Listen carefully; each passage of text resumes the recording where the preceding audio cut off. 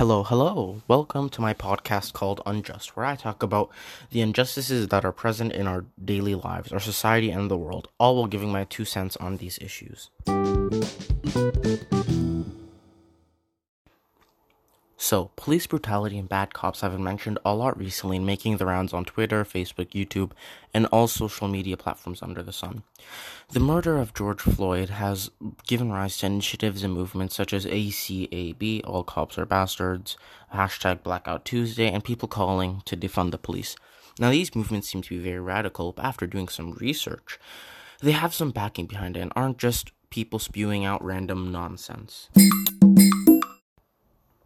Alright, how about we look at one of the examples I listed above, people calling to defund the police. Now, in my opinion, there is good reason for this, as from what I've seen, police departments have been asking for riot shields, rubber bullets, tear gas, riot gear, and all their other equipment. While on the other hand, you have hospitals and other medical institutions begging for basic supplies like masks and gloves and whatnot.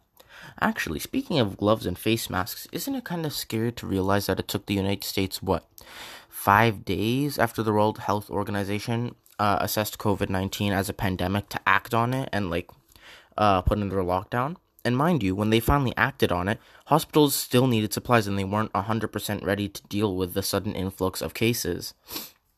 And it took a while for hospitals to get this under control. And even now, as I'm recording this, the curve still isn't flattened. There's still many, many cases. But on the other hand, when peaceful protesters start protesting against the murder of an innocent man, police are ready. The National Guard and the police are ready to act in literally a day to stop them. To attack them and do all these violent crimes against them. See, this is why people are asking to defund the police. They have too much power and money, and some of this should be going to schools, communities, hospitals. We really need this for our schools, honestly. Now let's take a look at another big movement that has been going on recently.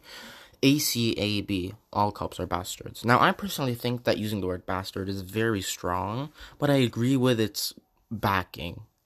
All cops are bad. Now, I can already hear the other side of this argument saying that not all cops are bad cops, and it's unfair to put them all in the same boat and call them all bad cops, but what cops stand for and support is objectively bad and unfair. Think of it this way. If you join a gang, and your gang goes out and commits horrible actions and crimes such as killing innocent people and robbing people, and you do nothing to stop it, you are just at fault. You are just at fault, right? You're still arrested and everything. It doesn't matter. You chose to be in that gang. It was your choice. Same thing applies to police officers. Being a cop is a choice. And at some point, you can't sum up all these cases of police misconduct and brutality to, there are good cops out there. Not all cops are like this. We hear this excuse at least 5 times a month, as there is an unfortunate new victim of police brutality every month. In fact, let me lay out some statistics. Black Americans are 2 times as likely to die at the hands of police, by the hands of the police compared to white Americans. Police brutality is one of the leading causes of death for Black Americans, and Black Americans are disproportionately killed by police to other races. And reminder, all these deaths that I listed were caused by cops who are not being held accountable. That's why you see all these GoFundMes and all these petitions out there to actually bring them to justice. And alright, look, even if you don't agree with what I've said and you want to believe that there are good cops out there, you can't keep excusing the police force. The data backs this up. Sure, there may be good cops out there who are genuinely good people, but I'm starting to lose faith that they exist. I've seen enough bad apples these past few weeks to have a whole orchard of them. Now, this unfortunately will be my last topic for this episode of the podcast. But I really want to cover this, and I'd be remiss if I were to not mention the riots, protests, and Black Lives Matter movement. To preface this, I would like to say that yes, while these riots are ugly, scary, and have caused serious damage, they are warranted. No one riots randomly. Riots are a result of anger and people fed up with an unfair system laid before them.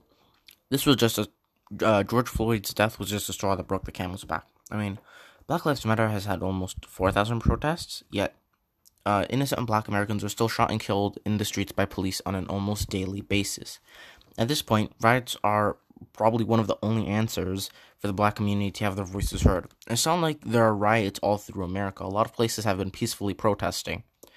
But while the police are showing up and escalating things, and before anyone says that these riots are counterproductive, consider the fact that America was founded on riots. For argument's sake, let's say riots don't work and won't work. Are you supposed to tell the police, hey, maybe don't kill black people who are innocent? That's wrong. No, it's been said a million times. There have been many protests against police brutality, but has anything changed? No. But on some good news, there are many projects that have had success, such as Project Zero, and other ways to help out the black community. If people keep demanding change and using these projects and expanding upon them, then maybe we could see some real change. Well, that's about all I wanted to talk about today, but I will leave some words of wisdom, if you will, before ending the episode. Racism, police brutality are much more deadly than COVID-19, and when you don't see color, you don't see patterns.